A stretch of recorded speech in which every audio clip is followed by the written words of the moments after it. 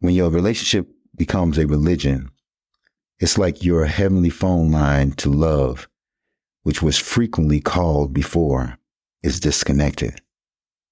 But when religion becomes a relationship, love will remind you of the number that will always keep you connected.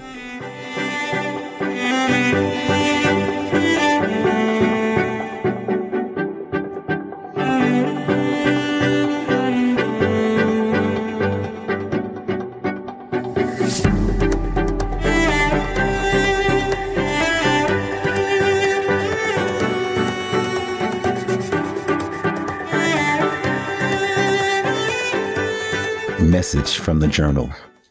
You see, when we make our relationship to Christ a religion, it becomes more about what we do and less about what he did. More about self and less about love. It's in this that we begin to cease to know him when love is not the motivation. I believe the guys in Matthew 7:21-23 was in a dilemma. They were doing a lot of things in his name, but Jesus' response was, I never knew you. They should have been doing, but there was a disconnect. What was it about the things that they were doing that was separating them from the one they were doing it for? Something to think about.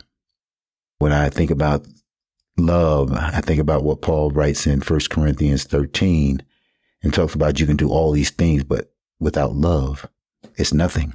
So maybe these guys, maybe they were operating without love, helping people without love, giving without love, going through the motions without love. It's like a sounding cymbal, a lot of noise, but ain't doing nothing. Father, I thank you for the word of God. I thank you, Lord God, that you are the separator between religion and relationship. Everything is about you and must stay about you in every area of our lives.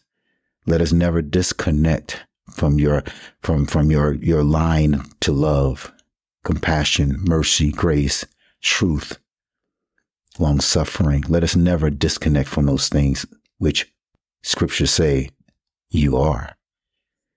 So, Father, I thank and pray that listeners will hear this very distinctively and know that we can do a lot of things, but are we doing those things for the right reasons?